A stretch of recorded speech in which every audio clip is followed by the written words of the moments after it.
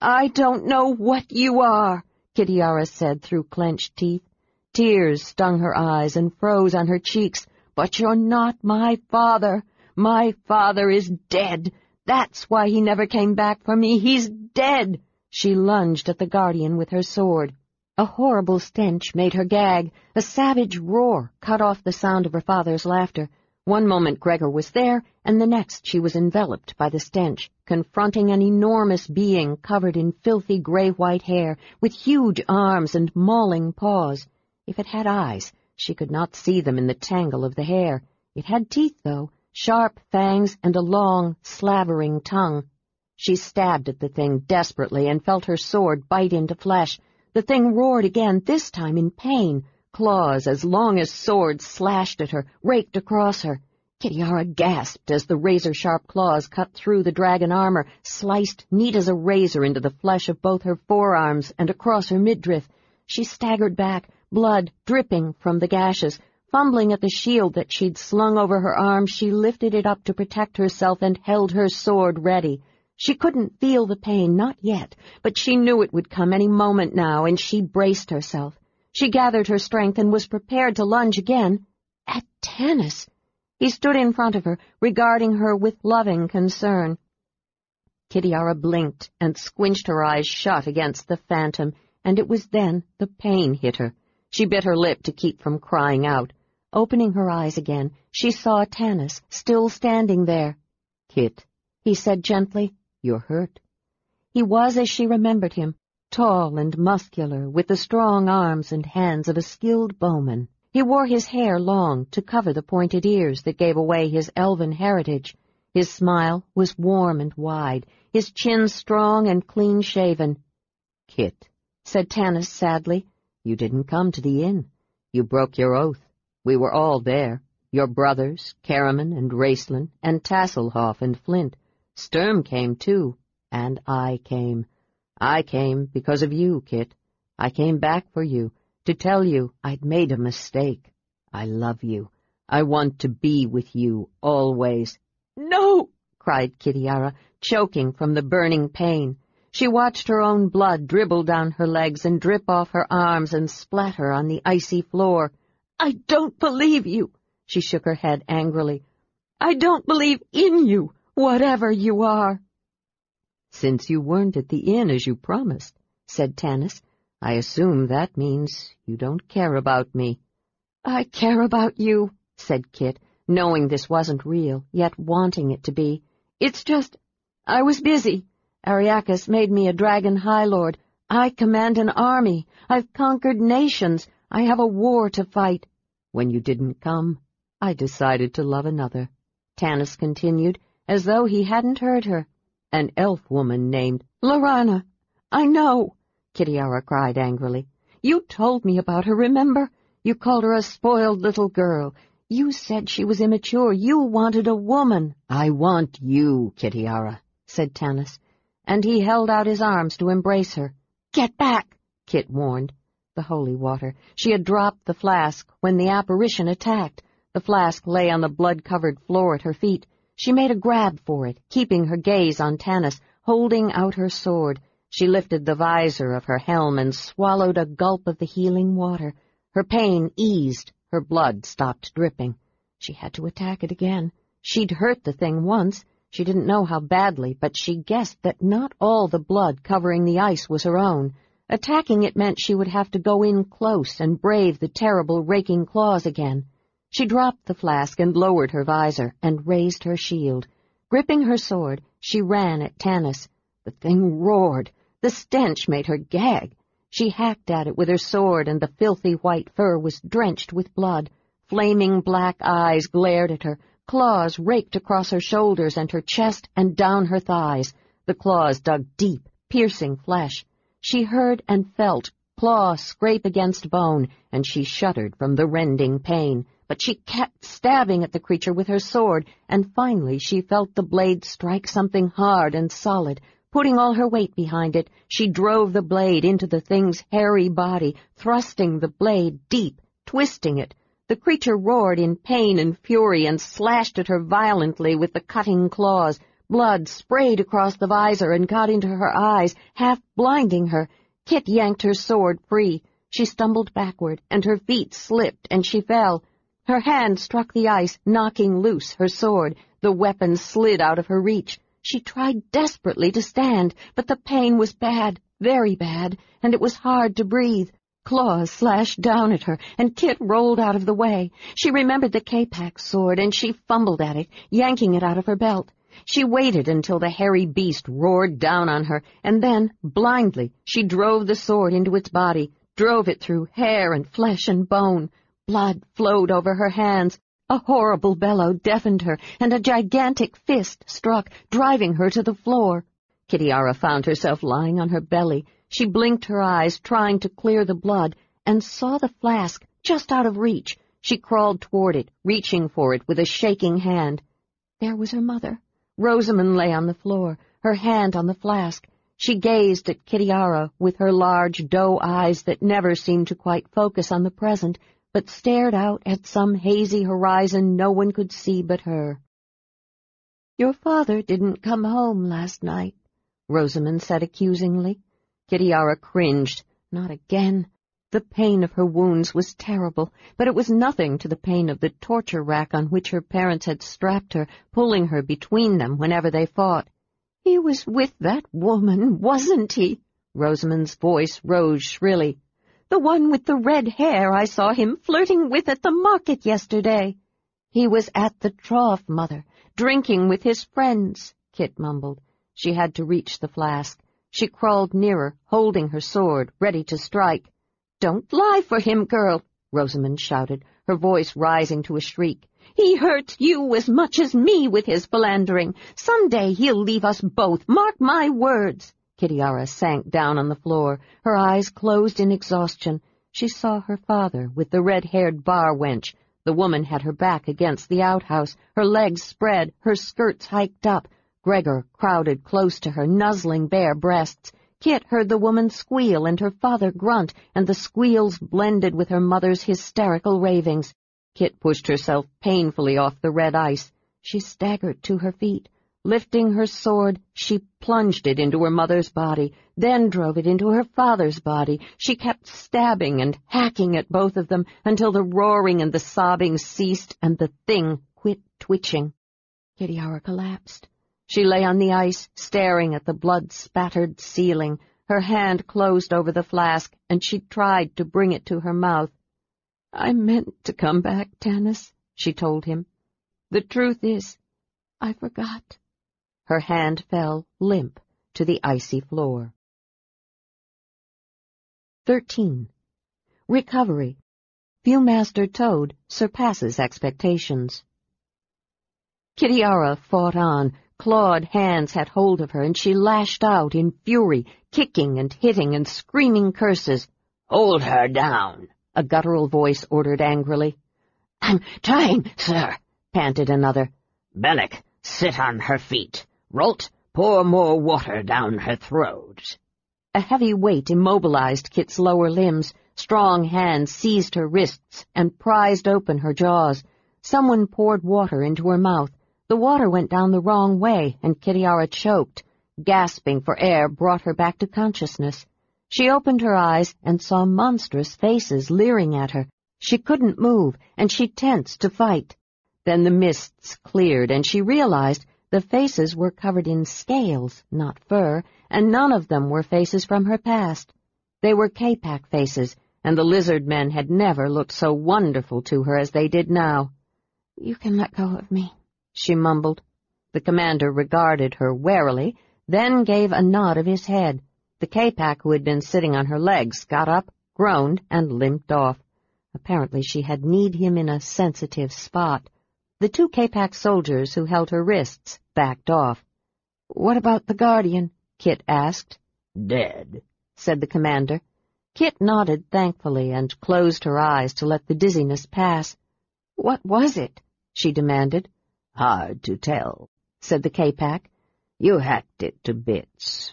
Whatever it was, none of us had ever seen one before." "Some foul creation of the wizards," said Kit, shuddering. "You're sure it's dead?" "Very. replied the commander. Kitiara sighed and relaxed. She was not in pain, but she felt weak and trembly, and her brain wasn't working right. Her father had been there. And Tanis. But that wasn't possible. And the dragon orb talking to her. Kit's eyes flared open. The dragon orb! I have to save it! No, you don't, said the commander. Sleet's guarding the orb. Takisis's orders. You should rest. You've earned it. How long have I been out? Kit wondered confusedly. A week, said the K-Pack. A week, Kitiara repeated, staring at him in disbelief. The healing water closed your wounds, but you lost a lot of blood. Then a fever set in. We thought you were dead a couple of times. Her Dark Majesty must think highly of you. And you went to all this trouble to save me? Kit shook her head and noticed even that small motion exhausted her. Why didn't you just let me die? You Dracos don't have much love for humans. We don't like humans, the K-Pack agreed, but we don't like elves more. Kit smiled weakly. Speaking of elves, I'm surprised Fiel-Fas didn't kill me. He hasn't been here with flowers, said the K-Pack dryly.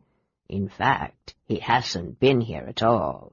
He's holed up in that ice palace of his. Perhaps he doesn't know his guardian's dead. Oh, he knows, said the K-Pack. The Winter Norn knows everything. They say he can read minds. He's cunning, that one. He has as many twists and turns as a snake. If you want my opinion, he set you up to die. He wants you out of the way, one less rival. Kitiara thought this over. It made sense, as much as anything made sense around here. I guess I'll have to kill him, she said. Give me my sword. She tried to sit up. The K-Pack gave her a shove, and Kit fell back on the bed with a groan. Maybe I'll wait until tomorrow, she mumbled. The commander chuckled. I can see why you're a dragon Highlord. And speaking of dragons, a blue has been hanging about, worried sick about you. He threatened to tear down the castle if anything happened to you. I never saw a dragon in such a stew. It must be Sky, good old Sky.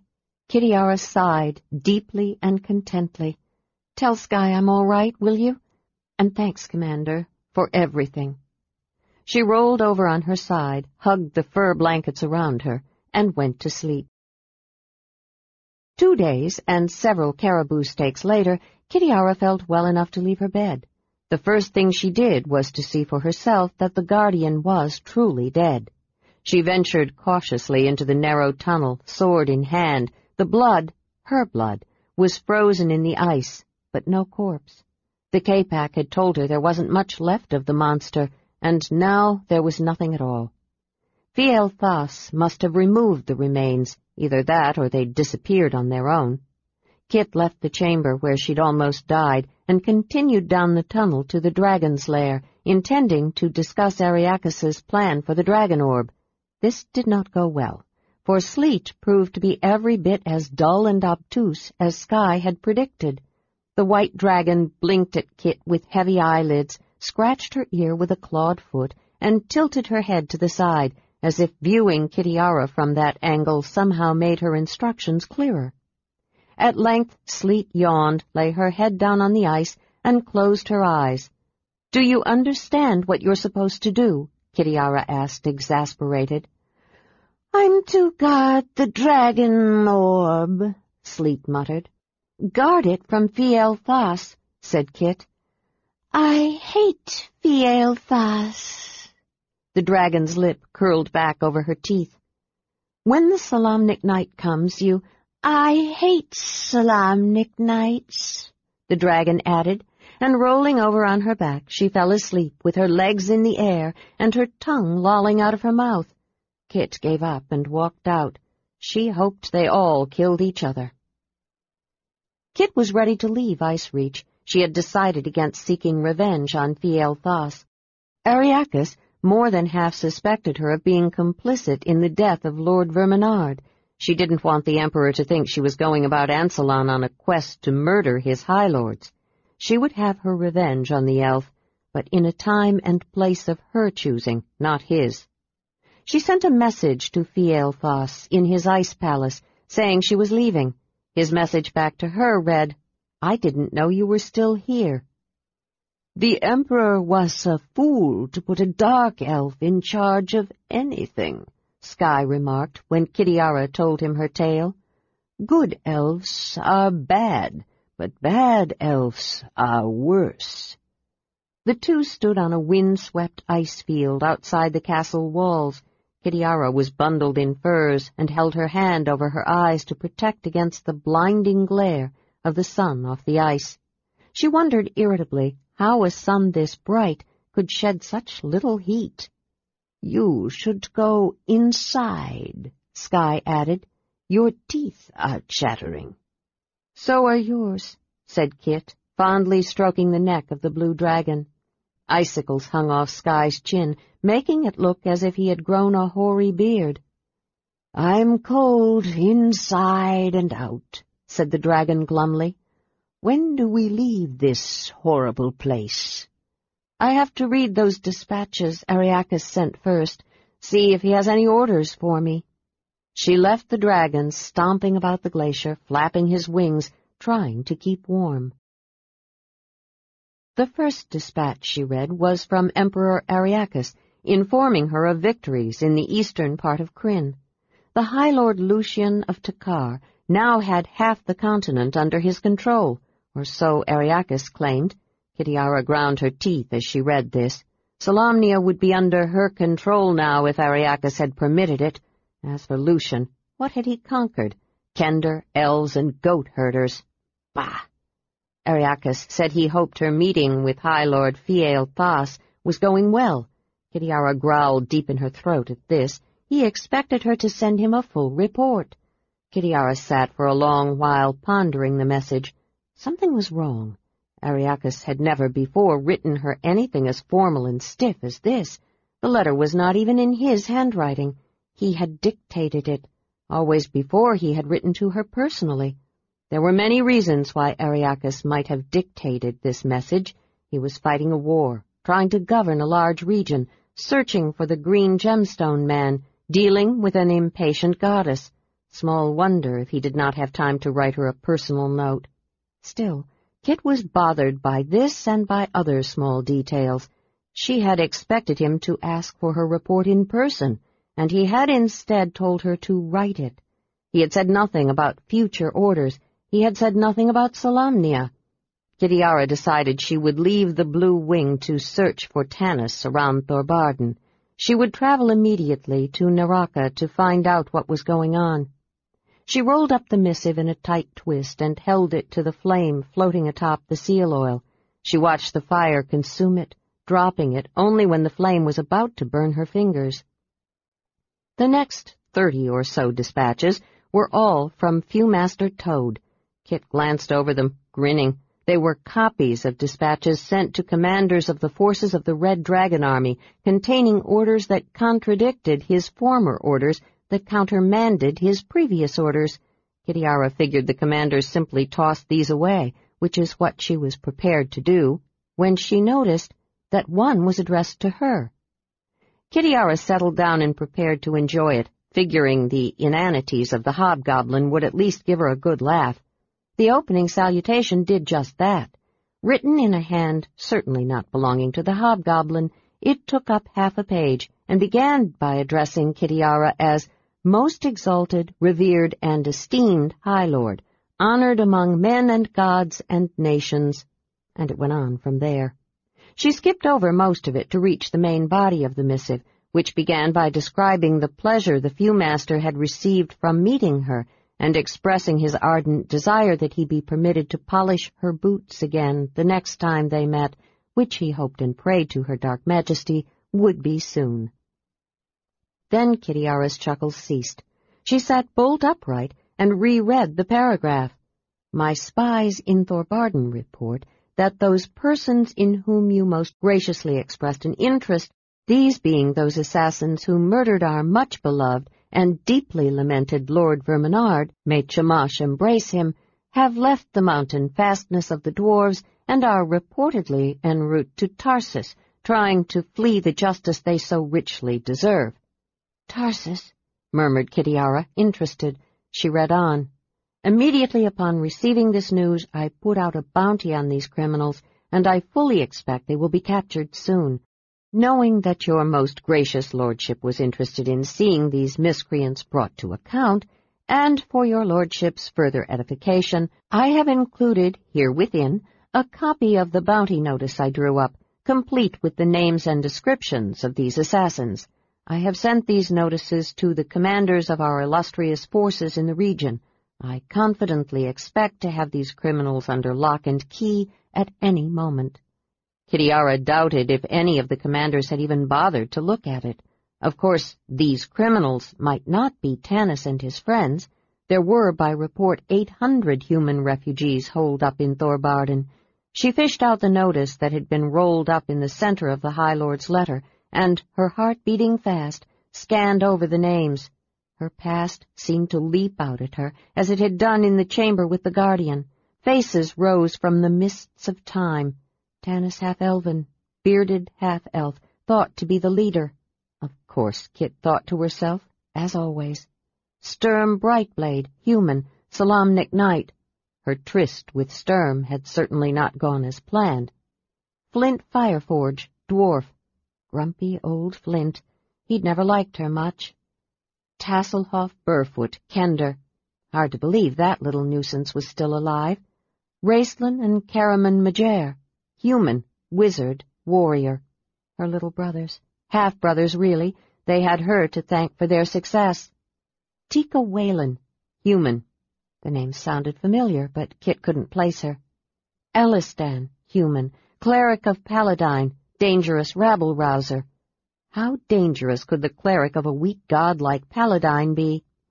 Gilthanas, elf. Goldmoon, cleric of Mishakal. Yes. Kit scanned past them impatiently. Where was the name she sought?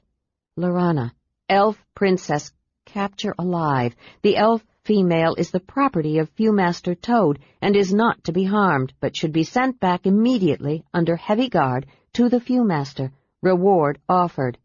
"So here you are," Kit said, displeased. "Still with him?" She stared hard at the name, as though she could conjure up a picture of her. Blonde, slender, beautiful. Friends, family, lover, rival. Heading for Tarsus. So, presumably, was Derek Crownguard. Her spies had told her he was going to Tarsus in search of some library.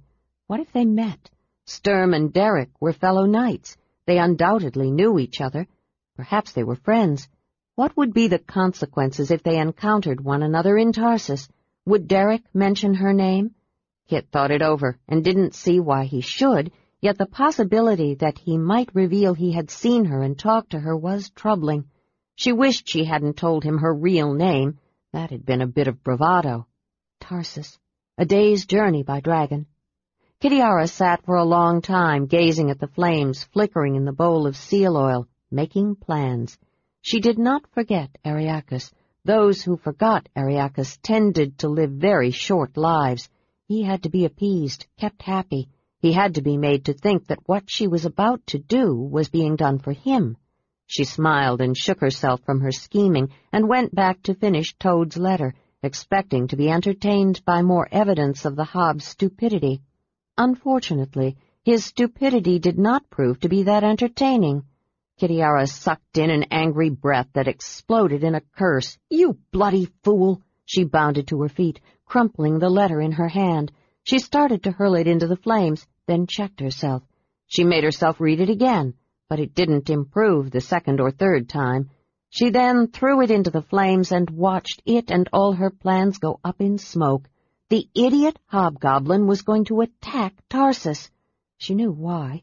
The red dragons were putting pressure on Toad to take them into battle, and although the hob's guts spilled out over his belt, he apparently didn't have enough to stand up to the dragons. Toad should be massing his forces to attack Thorbarden, concentrating on that. Instead, he was committing his forces to an assault on a city that had no military value and little wealth, a city he could not hope to keep. He simply did not have troops enough to occupy it. Once Tarsus might have been a worthy prize, back before the cataclysm when the city was a seaport. After the fiery mountains struck, the sea departed, leaving Tarsus landlocked, its merchants bankrupt. She had no idea what Toad was thinking. The answer was he wasn't. Kitiara was on her feet, prepared to fly to Haven to try to put a stop to this, when she realized suddenly that she might be able to use this inane decision on the part of the Hob to her advantage. She recalled the date he'd given for the attack, a fortnight from now. She did not have much time, and there was a lot to be done, and done circumspectly. Not even Skye must suspect her true motives. She tucked the sheet of parchment with the names and descriptions of the assassins of Lord Verminard beneath her shirt, took a couple of swigs of dwarf spirits to enable her to endure the freezing cold of the journey, and, bundled in furs, she gathered up her gear and went out to meet the dragon. "Where are we bound?" Skye asked. He was in a hurry to leave. "Thorbarden to fetch the Blue Wing," said Kitiara. "Then we're going to Tarsus." Skye snaked his head around to stare at her. "Tarsus? What are we doing in Tarsus?" "I'll explain later," Kit said, her voice resounding hollowly from inside the horned helm. Skye wanted to hear more about this crazy decision to bring the Blue Wing to Tarsus, but he decided to wait to discuss it someplace where his tail wasn't stuck to the ice. He spread his wings, wrenched his tail loose, gave a great leap off his powerful hind legs, and soared, thankfully, into the crystalline blue sky. Book 2 1. An Offering to Zeboim. Derek quotes the measure. Derek Crownguard and his fellow knights, Brian Donner and Aaron Talbot, stood at the rail of a merchant ship, watching their entry into the harbor of Rigget, a port city located about 70 miles from Tarsus. The ship, known as the Marigold, named for the captain's daughter, had encountered fair weather and smooth seas the entire way. Aaron Talbot stood head and shoulders over his fellow knights. Aaron was a tall man, and he lived large, being jovial, good-natured, and fun-loving. He had sandy red hair, and his mustaches, the traditional mustaches of a Solamnic knight, were long and flowing. He was fond of a wee dram, as the dwarves say, and carried a small flask in a leather holder attached to his sword belt.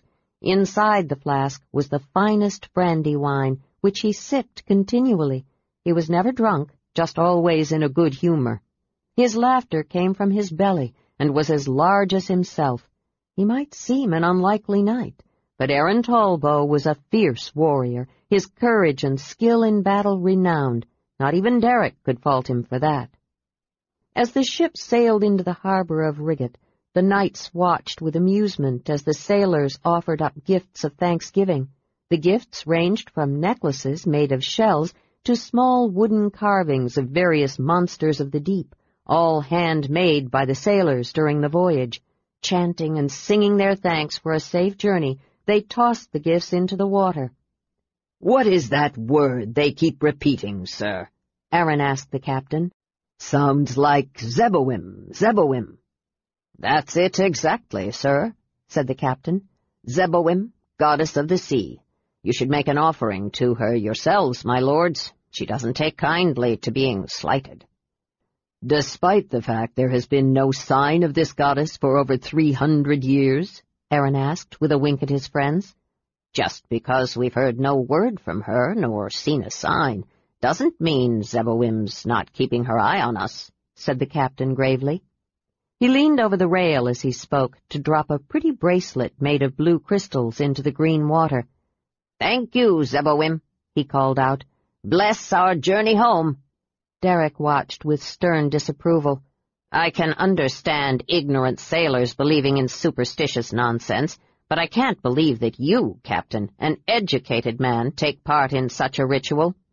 "For one, my men would mutiny if I did not, my lord," said the captain. "And for another," he shrugged, It's better to be safe than sorry, especially where the sea witch is concerned. Now, if you gentlemen will excuse me, as we are coming into port, I have to attend to my duties." The knight stood beside the railing, observing the sights and sounds of the port. With winter fast closing in, the port was almost empty, except for the fishing vessels that braved all but the fiercest winter gales. "Beg pardon, my lords," came a voice behind them. The three knights turned to see one of the sailors, bowing and bobbing to them. They knew this man well. He was the oldest aboard ship. He claimed to have been a sailor for 60 years, saying he had gone to sea as a lad at the age of 10. He was wizened and bent, his face burnt brown by the sun and wrinkled with age. He could still climb the ropes as fast as the young men, however. He could predict the coming of a storm by watching the way the gulls flew, and he claimed he could talk to dolphins.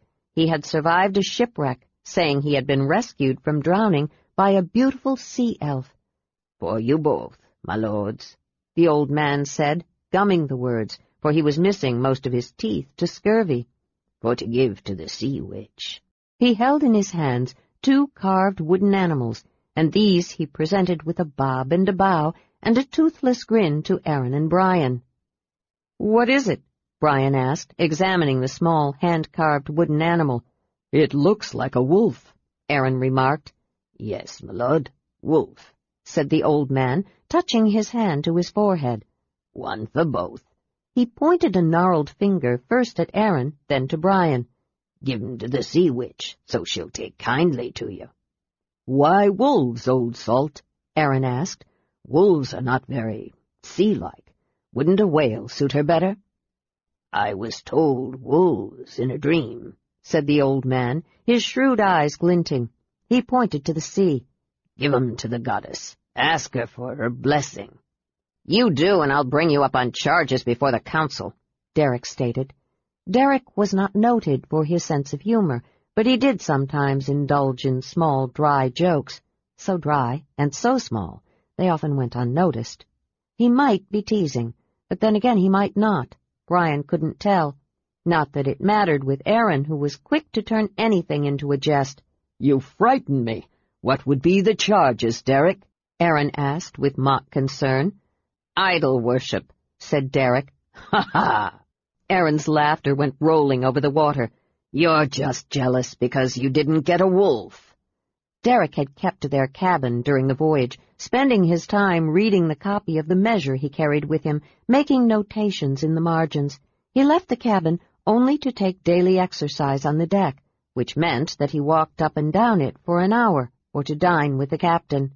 Aaron had roamed the deck from morning to night, mingling freely with the sailors, learning the ropes and dancing the hornpipe. He had undertaken to scramble up the rigging and had nearly broken his neck when he fell from the yardarm. Brian had spent most of his time at sea trying to restrain the high spirits of Aaron. "So, I just tossed this into the water," said Aaron to the old man, prepared to suit his actions to his words. "Do I say a prayer?" "You do not," said Derek sternly. He reached out and plucked the wolf carving from Aaron's hand and gave it back to the old man. "Thank you, mate, but these knights have their swords. They don't need a blessing." Derek looked pointedly at Brian, who, muttering his thanks, handed his wolf to the old man. "Are you certain, sure, my lords?" the old man asked, eyeing them intently. His shrewd scrutiny made Brian uncomfortable, but before he could respond, Derek cut him off. "We have no time for fairy tales," Derek said tersely. "Gentlemen, we will be going ashore soon, and we have our packing to finish."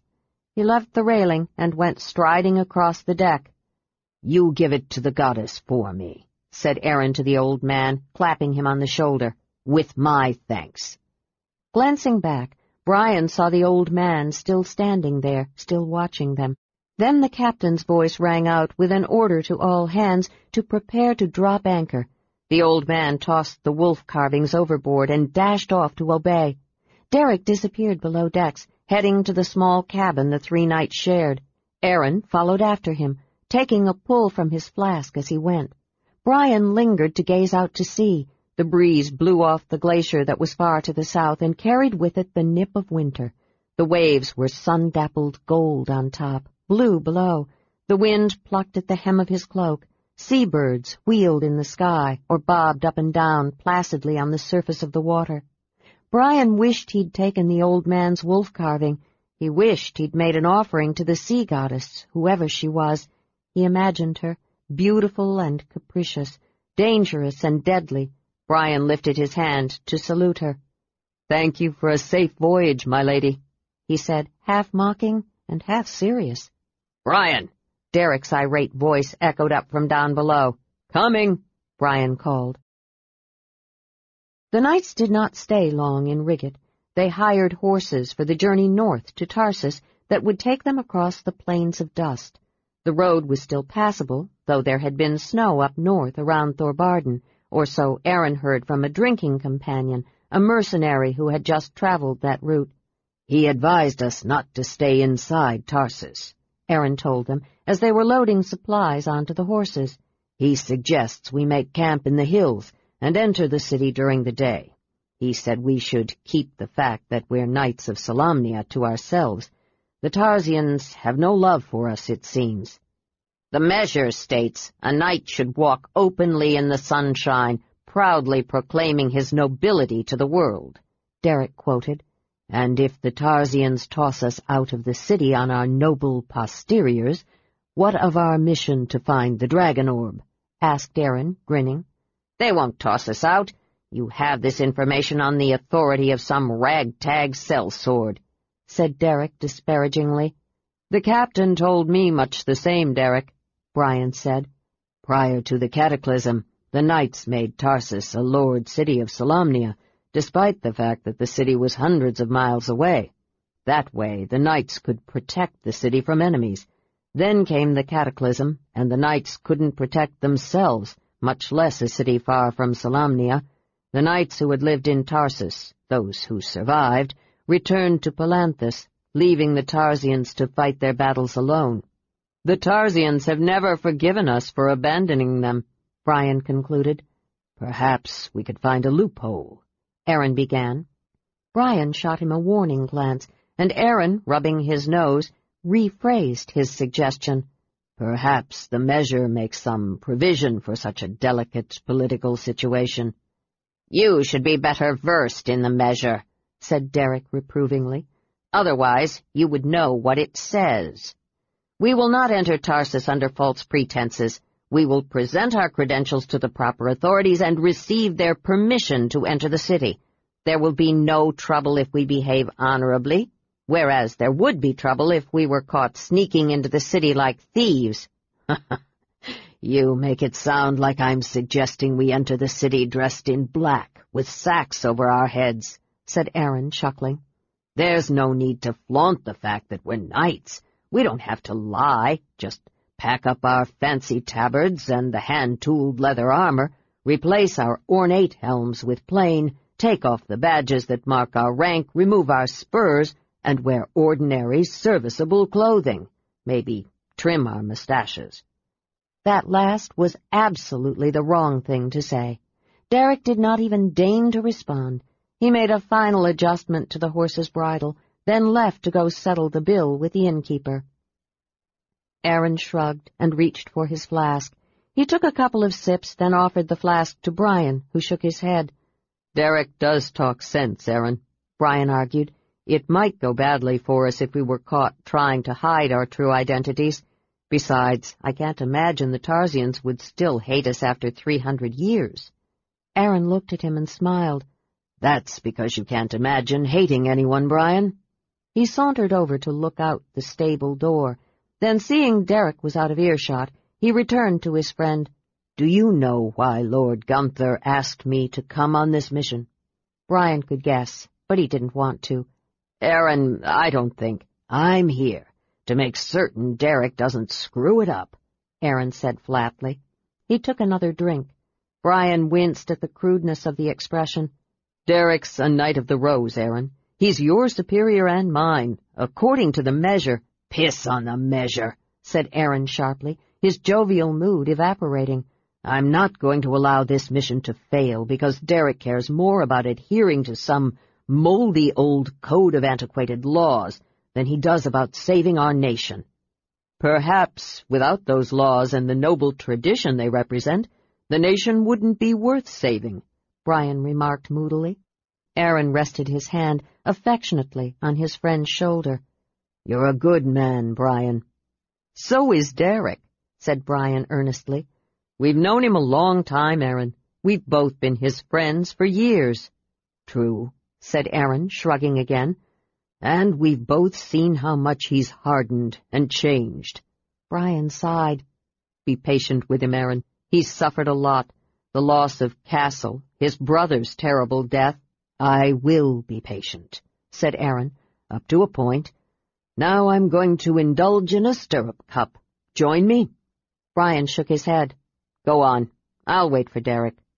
Aaron mounted his horse and rode off to enjoy a final mug of ale and to refill his flask before starting out. Brian remained in the stable, adjusting the horse's bridle. Damn Aaron anyway. Brian wished Aaron hadn't told him the true reason he'd come. Brian didn't like to think Lord Gunther trusted Derek so little he'd set a friend to spy on him, and Brian didn't like hearing Aaron had accepted such a demeaning assignment. Knights did not spy on each other. That must be in the measure somewhere. If so, Derek didn't quote those parts, for he had his own spies in the court of Lord Gunther. Perhaps Derek's spies had told him that Aaron was a spy. Brian leaned his head against the horse's neck. He could almost believe Queen Takesis had returned to the world, planting the seeds of discord among those who had once been the champions of honor and valor. The seeds had taken root in fear, and were now flourishing into noxious weeds of hatred and mistrust. "Where is Aaron?" Derek's voice roused Brian from his dark reflections. "He went to get some ale," Brian said. "We're not on a Kender outing," Derek said grimly. "He takes nothing seriously, and now I suppose we must go haul him out of some bar." Derek was wrong. They found Aaron, wiping foam from his mouth, waiting for them on the road that led to Tarsus. The three set out, with Aaron in the middle, Derek on his right, and Brian on his left. He recalled with sudden vividness another quest, their very first. "Do you remember when the three of us were squires and we were tired of tilting at the quintain and whacking each other with wooden swords? We decided to prove ourselves, and so we decided to go to Knightland to seek the Death Knight." Aaron began to chuckle. My soul, I had not thought of that in a long time. We rode 3 days into what we fancied was Knightland, though in truth we never got close, and then we came to that empty castle. It was deserted. The walls were cracked, the battlements crumbling. One of the towers was charred and burned, and we knew we'd found it. Dargard Keep, the accursed home of the dread Lord Soth. Aaron's chuckles turned to laughter. "Do you remember what happened next?" "I'm not likely to forget," said Brian. "I lost 5 years of my life that night. We camped out near the keep to keep watch on it, and sure enough, we saw a strange blue light flickering in one of the windows." "The blue light," Aaron guffawed. "We girded on our armor. That didn't fit us because it was stolen from our masters," Aaron recalled. "All of us were scared out of our wits. But we would none of us admit it, and so we went forth. Derek was our leader." "Remember, Derek, you gave the signal and we charged inside, and—" Brian could barely speak for mirth. "We were met by a dwarf who'd set up an illegal spirit distillery inside the keep." Aaron roared with laughter. "The blue light we saw was the fire cooking his mash. He thought we were there to steal his brew, and he came roaring at us from the shadows, waving that bloody great axe. He looked 10 feet tall, I swear. And we gallant knights ran off in 3 different directions, with him chasing after us, shouting he was going to chop off our ears." Aaron was doubled over the pommel of his saddle. Brian was laughing so hard he could barely see. He wiped his streaming eyes and glanced over at Derek. The knight sat bolt upright on his horse. He gazed straight ahead, slightly frowning. Brian's laughter trailed off. "Don't you remember that, Derek?" he asked. "No," said Derek. "I don't." He spurred his horse to a gallop, making it clear he wanted to ride alone. Aaron brought out his flask, then fell into line behind Derek. Brian chose to bring up the rear. There were no more stories, no more laughter. As for singing songs of heroic deeds to enliven the journey, Brian tried to recall one, but found he couldn't. Singing would only annoy Derek anyway. The three rode north in silence as the gray clouds massed and the snow began to fall. 2. Abrupt end of a peaceful journey. The measure reconsidered. The journey to Tarsus was long, cold, and miserable. The wind blew incessantly across the plains of dust, and was both a curse and a blessing. A curse in that its chill fingers plucked aside cloaks and jabbed through the warmest clothing. A blessing in that it kept the road clear of mounding snowdrifts. The knights had brought firewood with them, figuring there would be little chance of finding wood on the way. They did not have to make use of it, however, for they were invited to spend the first night with the nomads who lived in this harsh land. The plainsmen gave them shelter consisting of a hide tent and food for themselves and their horses. All this, yet they never spoke a word to them. The knights woke in the gray of dawn to find the plainsmen dismantling their tent around them. By the time the knights had made their morning ablutions, the nomads were ready to depart. Derek sent the affable Aaron to give the plainsmen their thanks. "Very strange," Aaron commented on his return, as Brian and Derek were readying the horses. "What is?" Derek asked. "The man we took for their leader seemed to be trying to tell me something. He kept pointing north and frowning and shaking his head. I asked him what he meant, but he didn't speak common or any other language I tried. He pointed north 3 times, then he turned and walked off." "Perhaps the road to the north is blocked by snow," Brian suggested. "Could be what he meant, I suppose, but I don't think so. It seemed more serious than that, as if he were trying to warn us of something bad up ahead." "I was thinking to myself last night it was odd to find the plainsmen traveling this time of year," said Brian. "Don't they usually make permanent camp somewhere during the winter months?" "Maybe they're fleeing something," said Aaron. "They were in a hurry this morning, and the chief certainly looked grim." "Who can tell what such savages do, or why?" said Derek dismissively. "Still, we should be on our guard," Brian suggested. "I am always on my guard," returned Derek. The snow let up, and a freshening wind whisked away the clouds. The sun shone, warming them and making their journey more pleasant. At Derek's insistence, they still wore the accoutrements of knighthood, tabards marked with the rose, the crown, or the sword, depending on their rank, their ornate helms, tall boots with the spurs each had one, and fine woolen cloaks. They had covered many miles the day before, and hoped that by hard riding and stopping only long enough to rest the horses, they would reach Tarsus before nightfall. The day passed uneventfully. They did not find any places where the road was blocked. They met no other people, nor did they see signs anyone else had traveled this way. They gave up trying to puzzle out what the plainsmen had meant. Toward late afternoon, the clouds returned and the sun disappeared. The snow started, falling furiously for a time, then the squall lifted and the sun came back.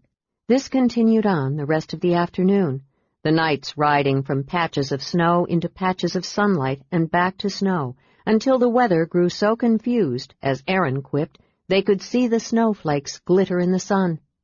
During one of the flurries, the knights topped a slight rise and found, on their way down, the vast expanse of the plains spread out before them. They could see bands of snow glide across the prairie, and during a break in one of the small storms, a walled city. The city disappeared in a sudden burst of blowing snow, but there was no doubt that it was Tarsus. The sight cheered them, as did the thought of an inn with a blazing fire and hot food. Aaron had said no more about camping in the hills. "The captain of the ship recommended an inn known as the Red Dragon," Brian said.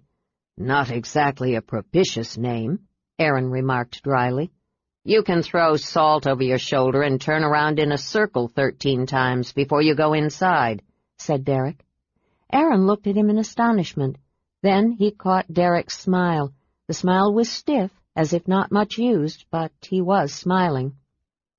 "I'll do that," Aaron said, grinning. Brian breathed a sigh of relief, glad to feel the tension between them ease. They rode on, climbing yet another gentle rise. Topping this one, they saw ahead of them a deep, rock-strewn gully spanned by a wooden bridge. The knights halted as a sudden snow squall enveloped them in white, obscuring their vision. When the snow lessened and they could see the bridge again, Aaron started to urge his horse forward. Derek raised a warding hand. "Hold a moment," he said. "Why?" Aaron halted. "Did you see something?" "I thought I did, before that last squall. I saw people moving on the other side of the bridge." "No one there now," said Aaron, rising in his saddle and gazing ahead. "I can see for myself," said Derek. "That's what bothers me." "This would be a good place for an ambush," observed Brian, loosening his sword in its scabbard.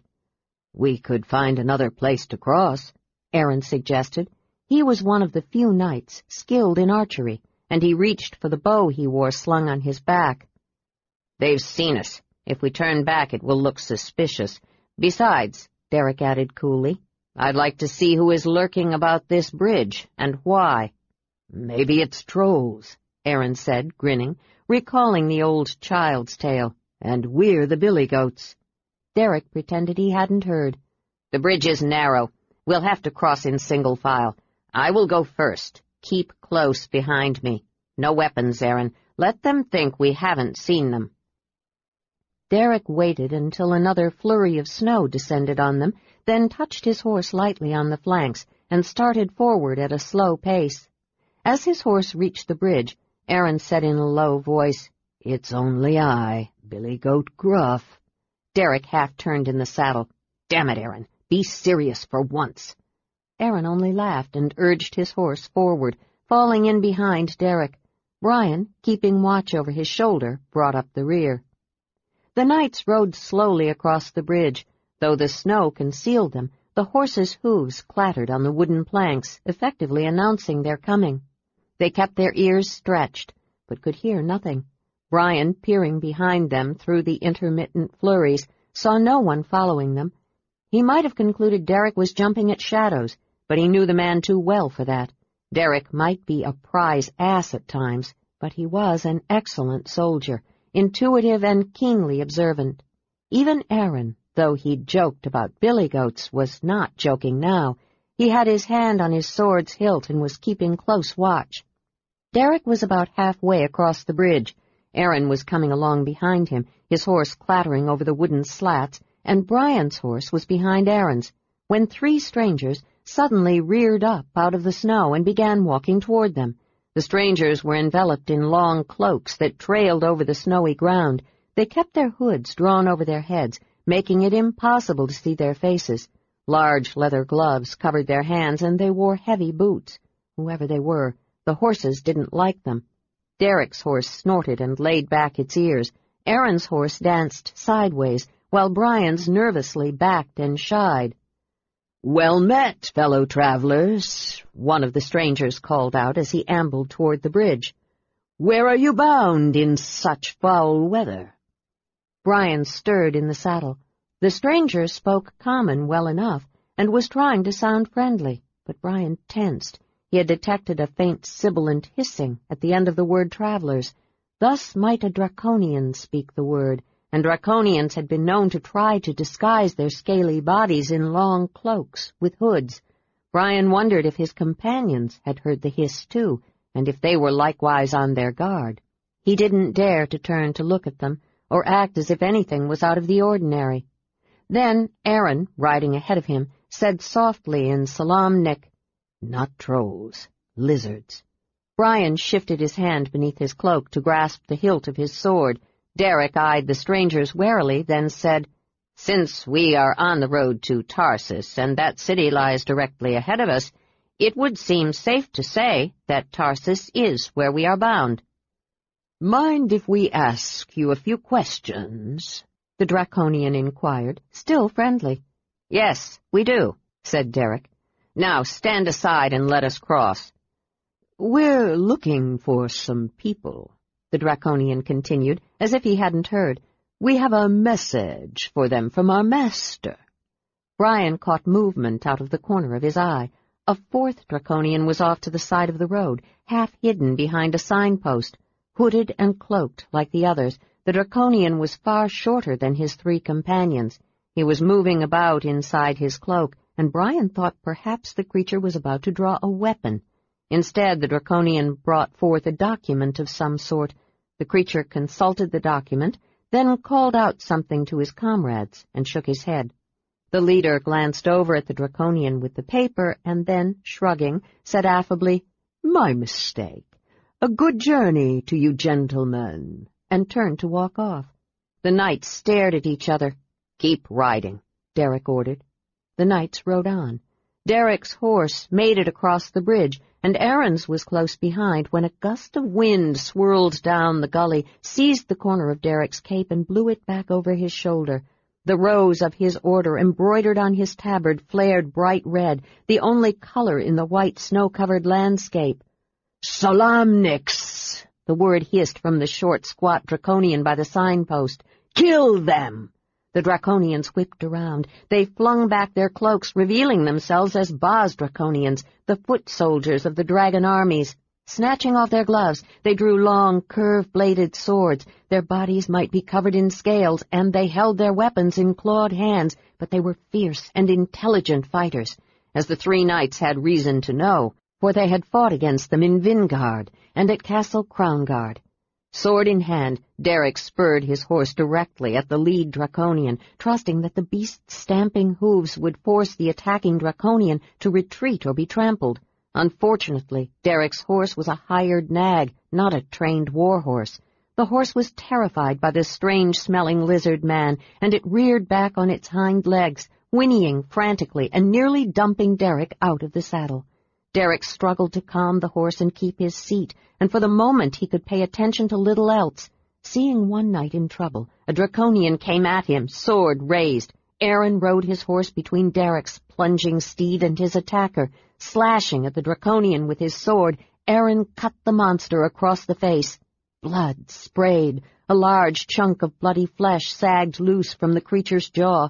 The Draconian hissed in pain, but he kept coming and tried to jab the curved-bladed sword into Aaron's thigh. Aaron kicked at the blade with his booted foot and knocked it from the Draconian's hand. Brian spurred his horse off the bridge, heading to block off the third Draconian, who was running to join the others. As he rode, he kept an eye on the short, squat Draconian near the signpost and saw in amazement that the creature appeared to be growing. Then Brian realized the Draconian was not growing. He was merely standing upright. A Bozak Draconian, he had been squatting comfortably on his haunches. Now he rose up to his full 7-foot height.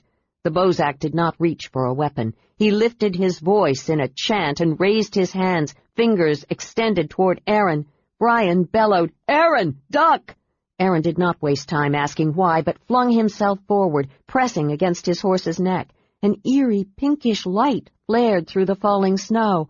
Balls of fire shot from the Draconian's fingers. The missiles whistled harmlessly over Aaron's back, showering sparks as they passed. Shouting challenges, Brian drew his sword and galloped his horse toward the Bozak, hoping to stop the creature from casting another spell. He heard behind him the clash of steel and Derek yelling something, but Brian did not dare lose sight of his enemy long enough to see what was happening. The Bozak coolly ignored Brian.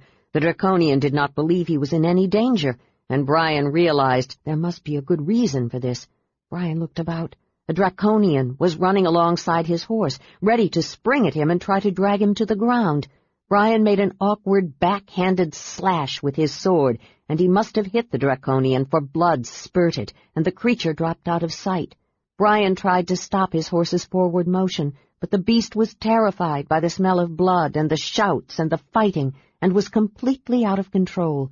Wild-eyed, spittle flying, the horse carried Brian closer to the Bozak. The Draconian raised his clawed hands, fingers splayed, pointing at Brian. Brian flung his sword into the snow and leaped off the maddened horse, hurling himself at the Bozak. Brian slammed into the Draconian, taking the Bozak completely by surprise. The fiery missiles shot off in all directions.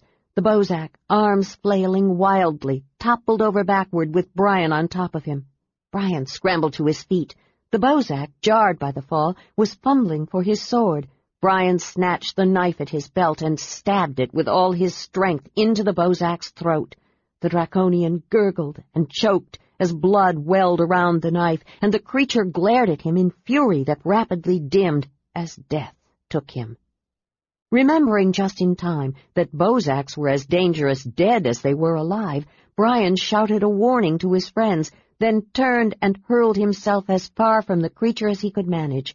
He landed belly first on the snow-covered ground, bruising his ribs on a rock, just as an explosion sent a wave of heat washing over him. He lay still a moment, half stunned by the blast, then looked back. The Bozak was charred bones, smoldering flesh, and fragments of armor. Aaron, swearing loudly, stood over his dead foe, trying to wrench free his sword encased in the stony statue that had been a vase. Aaron gave his sword a mighty yank. The stone crumbled to ash, and he nearly went over backward. He caught his balance, and still swearing, wiped blood from a cut on his chin. "Anyone hurt?" Derek called out. He stood beside his shivering horse. His sword was wet with blood. A pile of ashes lay at his feet. Aaron grunted in response. Brian was looking about for his horse, only to see it galloping madly across the plains heading for home. He whistled and shouted, all in vain. The horse paid no heed, kept running. "There goes my gear!" Brian exclaimed in dismay. "The rest of my armor, food, my clothes." He'd been wearing his breastplate and helm, but he was sorry to lose the remainder, greaves and bracers, gloves. Shaking his head, Brian bent to retrieve his sword and saw the document the Bozak had been consulting lying in the snow. The Draconian must have tossed it down in order to concentrate on his spell-casting. Curious, Brian picked it up. "What in the abyss are Draconians doing, camped out by a bridge in the snow?" Aaron demanded. "This doesn't make any sense." "Ambushing travelers makes sense for them," said Derek. "They weren't going to ambush us. They were going to let us go until they saw that bright red rose of yours and realized we were Solamnic knights," Aaron returned. "Bah! They would have jumped us from behind no matter what," said Derek. "I'm not so sure," said Brian, rising to his feet, the document in his hand. "I think they're bounty hunters. I saw the Bozak consulting this as we rode up. He saw that we didn't match the descriptions, and he ordered the Baz to let us go." The document contained a list of names, accompanied by descriptions and amounts to be paid in reward for their capture. Tanis Half-Elven was the first name on the list. Flint Fireforge was another, with the word dwarf written alongside. There was a Kender, Tasselhoff Burfoot, 2 elves, a wizard, Racelyn Majer, and a man listed as a cleric of Paladine. "And look at this," Brian indicated a name. "An old friend of ours, Sturm Brightblade. Beside his name was written Solamnic Knight."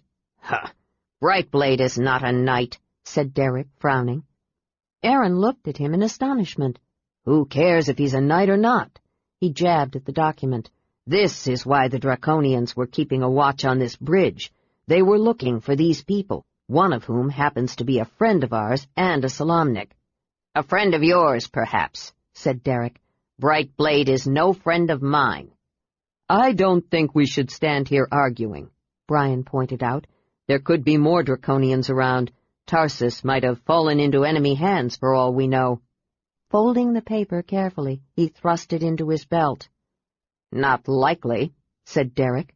"We would have heard news of that in Rigot, and these Draconians were in disguise. If they were in control of Tarsus, they would be swaggering about letting everyone know they were in charge. They were here in secret, acting on their own." "Or on orders from their master," Aaron commented. "Did you notice they were wearing blue insignia like the Draconians that attacked us in Solamnia?" "That is odd, come to think of it," Brian said. "According to reports, the red wing of the dragon army is nearer to Tarsus than the blue."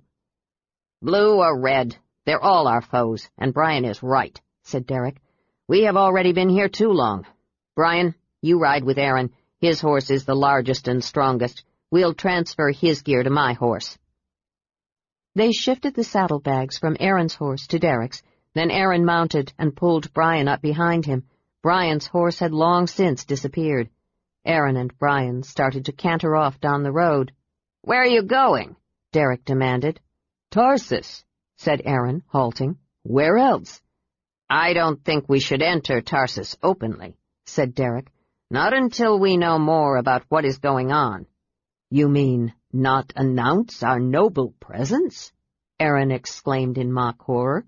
"I'm shocked, Derek, shocked that you would even suggest such a thing. I may never recover."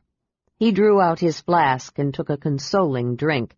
Derek gave him an angry look and did not answer. Brian glanced at the sky. The clouds were swirling, gray over white. A pale light gleamed from beneath them. If the clouds cleared, the night would be frigid. "Where do we go?" he asked. "According to the map, there is wooded hill country west of Tarsus. We'll camp there for the night, keep watch on the city, and decide what to do in the morning." Derek turned his horse's head, striking off across the plains. Aaron, chuckling to himself, followed along behind him. "Interesting to see Brightblade's name on a bounty list," Aaron said to Brian. "And keeping strange company from the looks of it, elves, dwarves, and the like. I suppose that's what comes of living in a crossroads town like Solace. I've heard it's a wild place. Did he ever say anything to you about his life there?" "No, he never discussed it. But then Sturm was always a very private man. He rarely spoke about himself at all. He was more concerned about his father." "Too bad about that." Aaron sighed. "I wonder what sort of trouble Sturm's in now." "Whatever it is, he's in this part of Ansalon. Either that, or someone thinks he is," said Brian. "I'd like to see Brightblade again. He's a good man, despite what some think." Aaron cast a dour glance at Derek. "I don't suppose it's likely, though. You never know who you'll meet on the road these days," said Brian. "That's true enough," Aaron stated, laughing, and he dabbed at his chin to see if it was still bleeding. The three knights spent a cold and cheerless evening huddled around a fire in a shallow cave in the hills above Tarsus. The snowstorm had blown itself out, and the night was clear, with both Solinari and Lunitari shedding silver and red light. From their camp, the knights could see one of the main gates, closed and barred until morning. Guards manned the walls, pacing off the watch in slow, measured tread. The city was dark. Most people were in their beds. "The city seems quiet enough," said Brian, when Aaron came to relieve him, taking his turn at watch. "Yeah, and Draconian's not 10 miles from here," said Aaron, shaking his head. The knights were up early to see the gates open. No one was waiting to enter, and only a few people departed, mostly Kender being escorted out of town. Those who left took the road to Riggett. The gate guards remained in their towers, venturing out into the cold only when forced to do so by someone wanting admittance. The guards walking the battlements did so in bored fashion, pausing often to warm themselves at fires burning in large iron braziers and to chat companionably. Tarsus was the picture of a city at peace with itself and all the world. "If Draconians were watching for these people on a bridge leading to Tarsus, you can bet they're also keeping an eye out for them in Tarsus itself," said Brian. "They'll have someone lurking about near the gates." Aaron winked at Brian. "So, Derek, are we going to march into Tarsus wearing full knightly regalia and carrying banners with the kingfisher and the rose?" Derek looked very grim. "I have consulted the measure," he said, bringing out the well-worn volume. "It states that fulfillment of a quest of honor undertaken by a knight with sanction from the council should be the knight's first priority. If the fulfillment of the quest of honor requires that the knight conceal his true identity, succeeding at the quest takes precedence over the duty of the knight to proudly proclaim his allegiance." "You lost me somewhere around precedence and fulfillment," said Aaron. "In words of one syllable, Derek, do we disguise ourselves or not?" According to the measure, we may disguise ourselves without sacrificing our honor." Aaron's lips twitched. He caught Brian's warning glance, however, and swallowed his glib comment along with a gulp from the flask. The knights spent the rest of the day removing all their badges and insignia. They cut the embroidered decorations from their clothes and stowed away their armor in the back of the cave. They would wear their swords, and Aaron would keep his bow and quiver of arrows. Weapons were not likely to cause comment, for no one went forth unarmed these days. "All that's left of our knighthood is our mustaches," said Aaron, tugging at his. "Well, we're certainly not going to shave," Derek said sternly. "Our mustaches will grow back, Derek," Aaron said. "No," Derek was adamant. "We will pull our hoods low and wrap scarves around our heads. As cold as it is, no one will pay any attention." Aaron rolled his eyes, but he accepted the ruling meekly, much to Derek's surprise. "You owe, Derek," said Brian, as he and Aaron were arranging the screen of brush over the cave. Aaron grinned sheepishly. The knight's long, luxurious red mustache was his secret pride. "I guess I do. I would have shaved my mustache, mind you, but it would have been like cutting off my sword arm. Don't tell Derek, though. I'd never hear the end of it." Brian shrugged. "It seems strange to me that we risk imperiling our mission for the sake of some fuzz on our upper lips." "This is not to be termed fuzz," said Aaron severely, fondly smoothing his mustache. "Besides, it might actually look worse if we shaved. Our faces are tan from the sea voyage, and the white skin on our lips would look very suspicious, whereas if we don't shave, well, I'm sure we won't be the only men in Tarsus with mustaches." They decided to enter the city separately, their reasoning being that 3 armed men entering alone would cause less stir than 3 trying to enter together.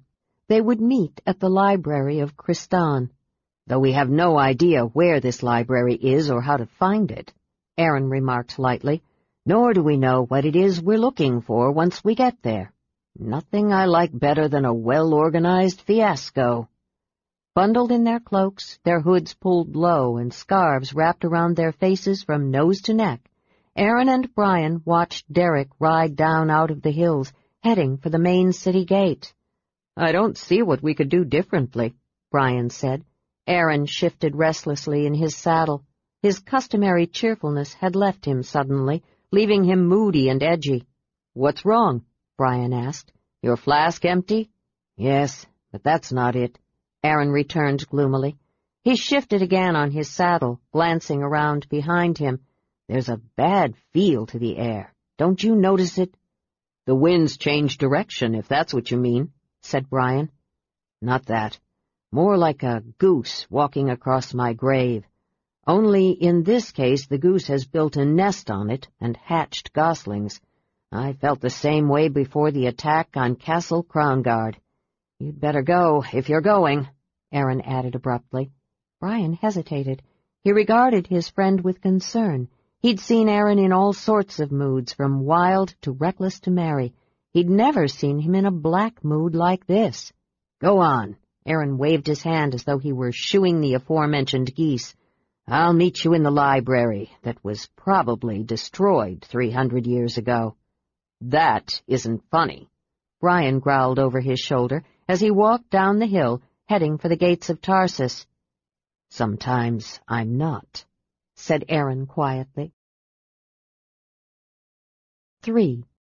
The Bargain. The Library of Kristan. Before the cataclysm, Tarsus had been known as Tarsus the Beautiful.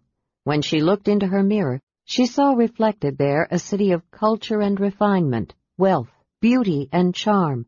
She spent money lavishly, and she had money to spend, for ships brought rich cargoes to her ports and laid them at her feet. Lush gardens of flowering plants adorned her like jewels. Knights, lords, and ladies walked her tree-lined streets. Scholars came from hundreds of miles away to study at her library, for Tarsus was not only elegant and refined and lovely, she was learned, too. She looked out over her glittering bay and saw nothing but joy and happiness on her horizon.